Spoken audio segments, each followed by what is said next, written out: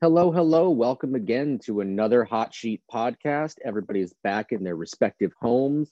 Jeff is back from the Futures game in Massachusetts. I never left my home in North Carolina. And we're going to discuss a little bit about the Hot Sheet, but a lot about the Futures game. So let's just start off with that, Jeff. It was your first Futures game. How was your experience? It was great. Number one, it was really helpful to have Kyle Glazer there, who, is a Los Angeles native or area native, Southern California native. So Kyle was able to, I guess he's not a Los Angeles native, but Southern California. So he was able to kind of show us around, knew the ins and outs. He had the local, insight and tips in terms of how to avoid traffic or the right ways to get places. So just seeing the kind of traffic and things that are in Los Angeles. That was really helpful. So big shout to Kyle. But what was even better was having him there at Dodger Stadium. And, he knows the park, being able to go in, kind of get some insight into a few different things. It's a beautiful ballpark. It's sacrilegious to say as a Massachusetts native, but, maybe it's a little bit of the case of the grass is always greener, but I actually think Dodger Stadium might be my favorite baseball park, or at least major league park that I've ever been inside. It's really, really just clean and beautiful. The sort of, as Kyle put it, the Mad Men early 1960s aesthetic, I think personally is kind of cool. And, we were able to get down onto the field for the high school home run derby. So I got to see some of those, as you would call them, Josh Minks, some of the top kids in the 2023 prep class. Got to see Max Clark, Braden Holcomb, Aiden Miller, as well as several others. So that was kind of cool, just as a sort of a bonus add on to the whole Futures game experience. And then went up to the press box and, got to sit alongside JJ. And JJ and I just worked actually with Jonathan Mayo too, tracking, home runs in the BP rounds of the two, Futures game squads, and actually tracking like where the home runs went, etc. So that was a lot of fun, just to be seeing some of these guys just let loose. Some of the BP rounds that stood out. I know I wrote about this a little bit in my Superlatives article, but Francisco Alvarez really just showed all fields power. The ball just jumps off his bat. And, it's the kind of thing that it wasn't even like he was trying to necessarily sell out for home runs. He's just got that level of power. He had some really great rounds. Matt Wallner was sort of an honorable mention. He had some good rounds as well. Mammoth power from that guy. Joey Weimer hit a couple of really long home runs, in addition to sort of just a line drive, sort of all field couple of rounds.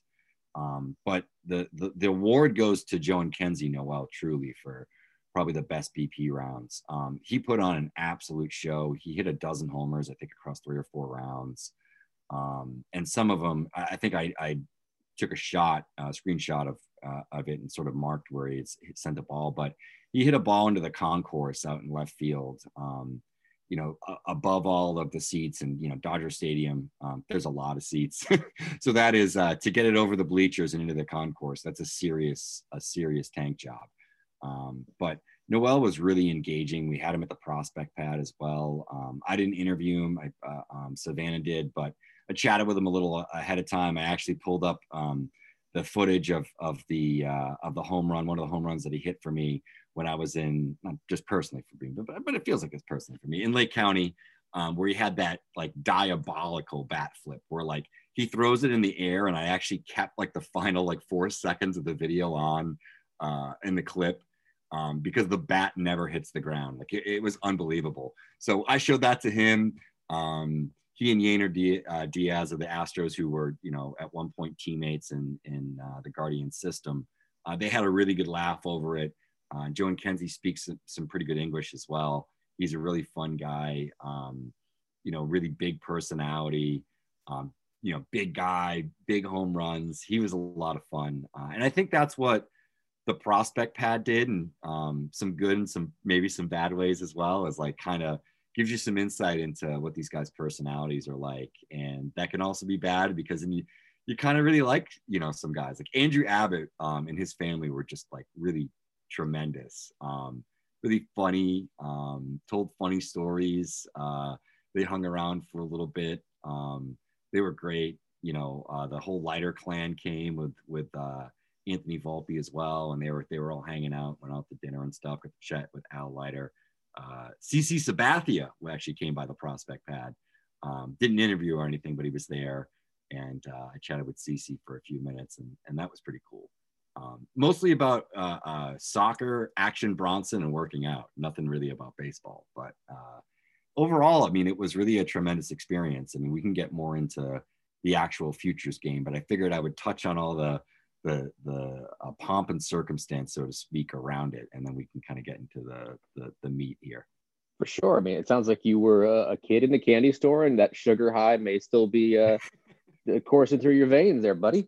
I'm glad to hear you really enjoyed it. I had not heard that Sabathia showed up, which you figure would have made the rounds on Slack or something, but especially because one of my colleagues, Teddy Cahill, loves CC Sabathia, loves CC Sabathia. That's one of his Mount Rushmore of pitchers or players or anything. So I'm surprised we didn't hear that. That's interesting. Like former Cleveland guys showing up to the prospect pad randomly. I think he was in San Diego where Jim Thome just showed up. He was in the celebrity softball game. Well, I mean, sure, but like you don't have to wander into the Well, I think the way the hotel was set up is I think all like the MLB like associations and et cetera and benefit groups, we'll say, were all set up and located on the same row with us. So it was sort of like guys are wandering around, and I think he had some relationship with a few players that might have come through as well. So you didn't like bounce him at the door, like, who are you? You're not on the list. No, man. CC is about 7 inches taller than I am, and he's lost a lot of weight and is in incredible shape. He looks like he's ready to fight MMA. So no, man, I'm not stepping to Sabathia. I actually met Eric Davis as well, who's one of my all-time favorite players.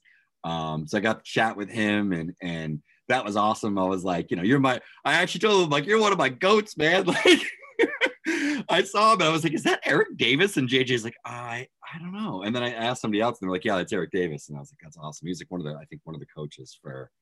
Yes, he was. He was one of the Futures Game coaches, if I remember correctly. Cool. I remember I've seen Eric Davis before, where I was watching Hunter Green pitch against the Royals in Instructs back in the day, and Hunter Green was ramped up against the Royals like it was Game 7 of the World Series. It was crazy. But I looked to my left at one point, and there's Barry Larkin and Eric Davis, and Eric Davis is into it. Some dude. The rule on the grounds rules at the backfield we were at is, even though the batter's eye is like, I don't know, 60 feet, 70 feet, 80 feet tall, it's ridiculous. Any part of it is still in play. And wow. I guess the umps didn't know the rules or got it wrong or whatever. And I hits it off the batter's eye, and he trots around. And Eric Davis is just screaming, "That's in play! You got to hit it out! That's in play!" And losing his mind on an Instructs game. Like, you see, I love that. There's a desire to win. Like, all right, I all love right. that. And then, once Green comes out of the game, he's chatting with Larkin and Davis, and it's pretty cool to just look to my left and see that while whatever else is going on is going on. Yeah. But anyway, so, okay, we talked about the pomp and circumstance. What about the actual game? I mean, I know you had a list of guys you wanted to see coming in. Who impressed you? Yeah. I thought it was funny. Shea Langeliers had a really good game on both sides of the ball. He threw out a runner.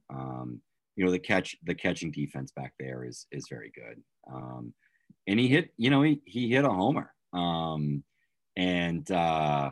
It was kind of funny because I know that, he's a guy that we've been kind of like lukewarm on recently because he's struggled a little bit, and it's the PCL, and you're kind of like, I know the numbers are good, but how does this all break down? I think that's a starting catcher, man. I mean, I think just seeing it, the body, got to chat with him a little bit. He didn't do an interview. We chatted. He's also incredibly recognizable because there's only one guy that kind of looks like that, looks like somebody that would hang out with me. He's got like a beard, and he looks like he maybe eats McDonald's, So, but he's good, man. I think he's a good catcher. So I was impressed by him. Miguel Vargas has more power than I thought. He was a pretty exciting player. Zach Veen just does a lot of little things really, really well. He's really athletic. I like the way that he moves.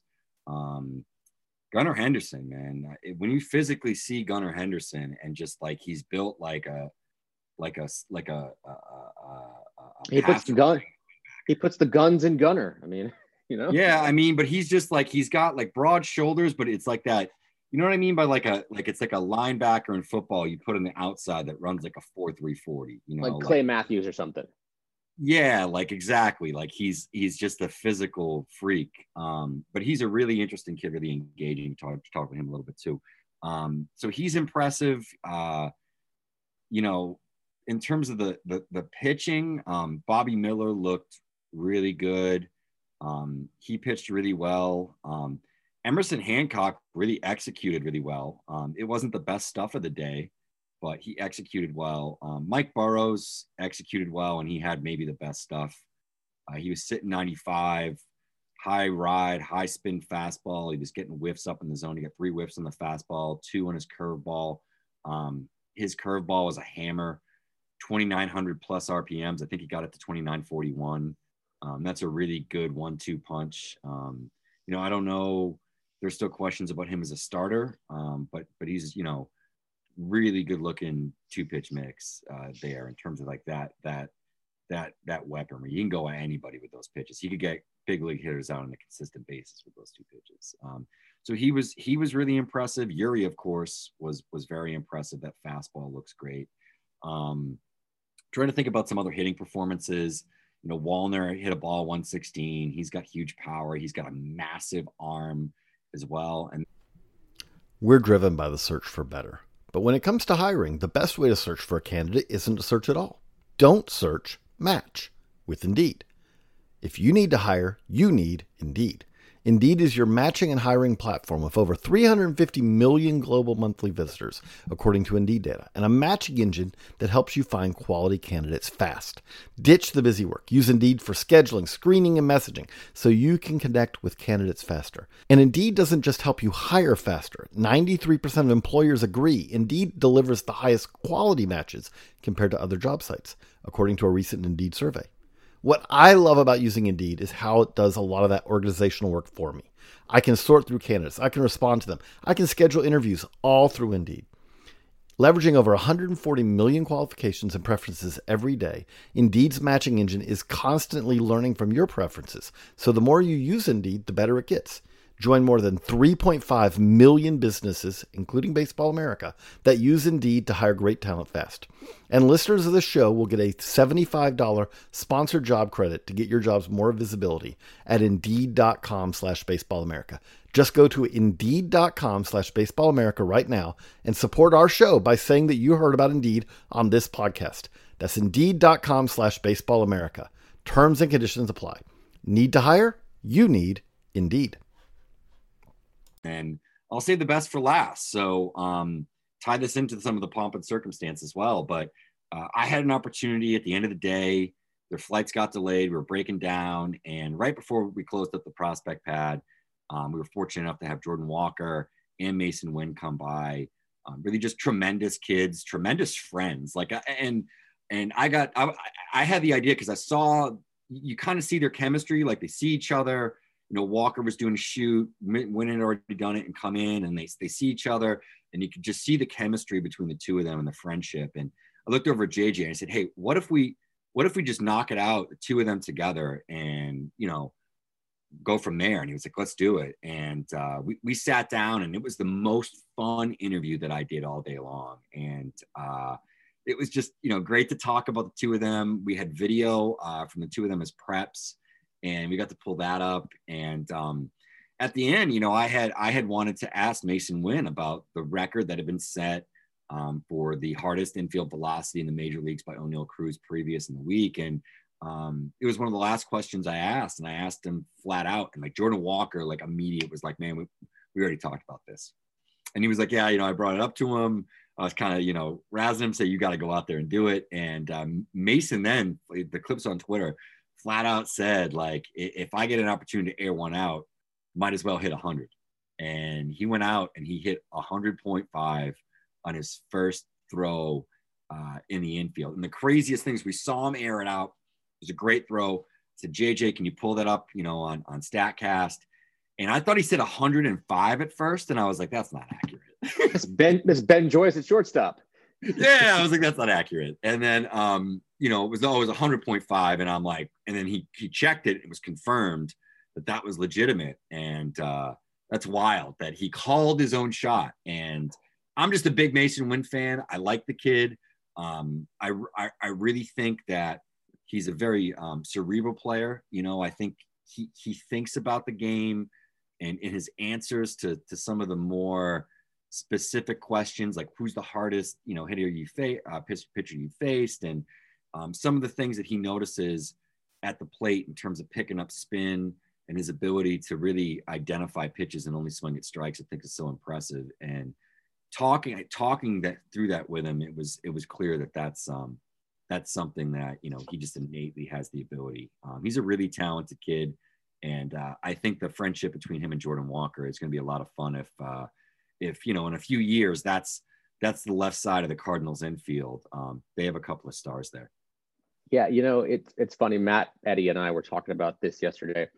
It's one thing for Babe Ruth to call his shot, allegedly, because Babe Ruth knows he's going to get an at bat. If you're Masyn Winn and you're calling your shot in the futures game, okay, well, you've got to do it, but you've also got to get the ground ball. That's got to happen. It's got to happen when you are playing, because it's a futures game and you're not going to play the entire game, which is only 7 innings now for reasons. So it's got to happen while you're out there. You've got to field it cleanly, and then you've got to do the hard part, which is throwing it 100 miles an hour across diamond. Like, I'm just trying to think about, we're not even talking about this like in awe or anything. It's just, oh yeah, Masyn Winn threw a baseball 100 miles an hour across the diamond.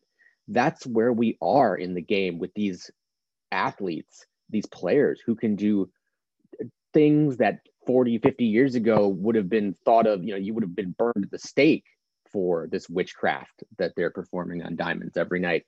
It's to have the record in the big league set like 3 days earlier, and then for him to come out and not just break it, but break it by like 2 miles an hour and change is absolutely nutso. Like, I remember a couple of years, 4 or 5, 10 years ago, whatever it was, when Billy Hamilton was coming up and this is the fastest man alive. And now it's like, it seems like there are plenty of guys faster or as fast as Billy Hamilton. Like, the skill and athleticism we can see in baseball on a nightly basis, even by guys who won't make it or won't be big stars, is insane. Like, you could go to the minor leagues anytime and see a curveball from whoever that would have, spun Ted Williams into the ground, or a fastball that would have, made him scream bloody murder or something like that. The baseball players these days are bananas good. I remember, I think during the pandemic, whenever there was a wave of releases of guys who throw 100 miles an hour. Think about releasing a guy who throws 100 miles an hour. Like, that wouldn't happen a couple decades ago, and now it's commonplace. Okay, so we're about 10 minutes to go on this here Zoom meeting. Let's touch on the hot sheet a little bit. Sure. It's a little bit depressed one because there's all the really good players have been in the futures game. But let's talk for a second about DL Hall. The D stands for dominant for that young man. 40, he struck out half of the hitters he's faced this month. 40 of 80. I don't know if you've seen him ever, but you're the pitcher whisperer. What do you think of the Orioles left-hander? It's who's probably on the cusp of the big leagues. Yeah, I mean, I've said this now for a couple of years, and I think I said in the offseason in my best pitches article that I wrote up when we released our initial top 100, and I think it's one of the best left-handed arsenals in all of baseball at any level. You're talking about 4 potential above average to plus to double plus pitches. I think the command is better than it's been given credit for.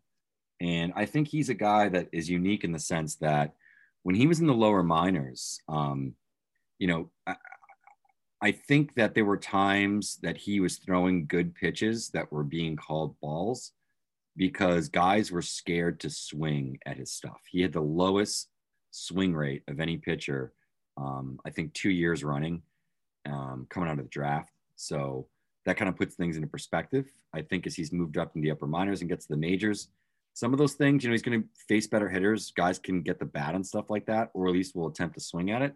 So I think it's just a couple of tweaks from him being, you know, potentially a dominant starter. So, you know, I still buy into DL Hall. I understand that it is a very dangerous game to do this with guys with huge stuff who haven't had pristine execution, especially getting up to the major leagues. It could be rough, you know, maybe for the first half a year even that he's a major league pitcher. But I do think it's going to click. And this is a guy that could be an ace. You know, when we talk about guys that can be aces, sometimes, you know, it's almost like the if I knew about horses and how you break them and train them, I might be able to give you an example of some sort of a cliche similarity. But yeah, I mean, I think Hall is nasty as they come. And there's a few guys like that are on this list this week as well. If I can take the reins for a second. Ben Brown's another one that really excites me. He had a tremendous game. Sunday goes 7 innings, strikes out 13, only allows 2 base runners on 2 hits. That's 13 Ks, 0 walks. It's a guy that was a late round prep pick back in 2017, I believe. So it's been sort of a long road for him, but he's still only 22, sits mid 90s, gets it up to upper 90s with a fastball, with a ton of hop. He's got 2 really hard breaking balls, like a cutter slider type hybrid that's in the upper 80s that touches the low 90s, and then a mid 80s curveball that's just an absolute hammer pitch for him. So he's another guy that was on this list that I love. Like I'm really excited to catch Ben Brown sometime in the summer. Yeah, he's really good. And I'll just circle back to Hall for a second. Like I'm you know, putting my hands together and hoping against hope because Norfolk is in Durham this weekend, and a Taj Bradley DL Hall matchup in one of those 3 days. It's shortened 3-day series because of the way the schedule works. We're on a minor league all-star break right now. Would be exquisite. Not to mention the fact that you're going to have Jonathan Aranda and Curtis Mead on the Durham side and Gunnar Henderson and Jordan Westberg on the Norfolk side. So it's like a little mini futures game, an AL East futures game for 3 days, a futures weekend for 3 days in Durham. Yeah, so that would be really cool to see because they're really different pitchers. I'm just recalling real quick DL Hall memory. Like I've only seen him once. Well, I saw him at a futures game one year, but I saw him against Winston-Salem, and I had gone to see Luis Robert, and he was hitting like 400 or 450 or some absurd number at the time. And Hall just, you know, stuffed him out. Like he was just a bug on the ground. And at first I thought I've just cursed Luis Robert, and come to see a few years later, no. This man is going to do that to a lot of really talented hitters, and he did it that day against at that time one of the best hitters in the minor leagues. But anyway, so that's our wrap up of the futures game. We touched a little bit on hot sheet, but I think you guys really wanted to know more about the futures game and Jeff's experience in Hollywood. He's come back. He's got cucumbers over his eyes. You know, he's had a spa day. He looks exfoliated and refreshed. He's calling everyone darling. He's changed on us, man, after being in Hollywood for all of like 3 or 4 days. And he's gone from Boston to LA. It's really striking, and I hope we can change it back. But anyway, that's the Hot Sheet podcast for this week. I'm Josh Bear. That's Jeff Parrott. Ciao.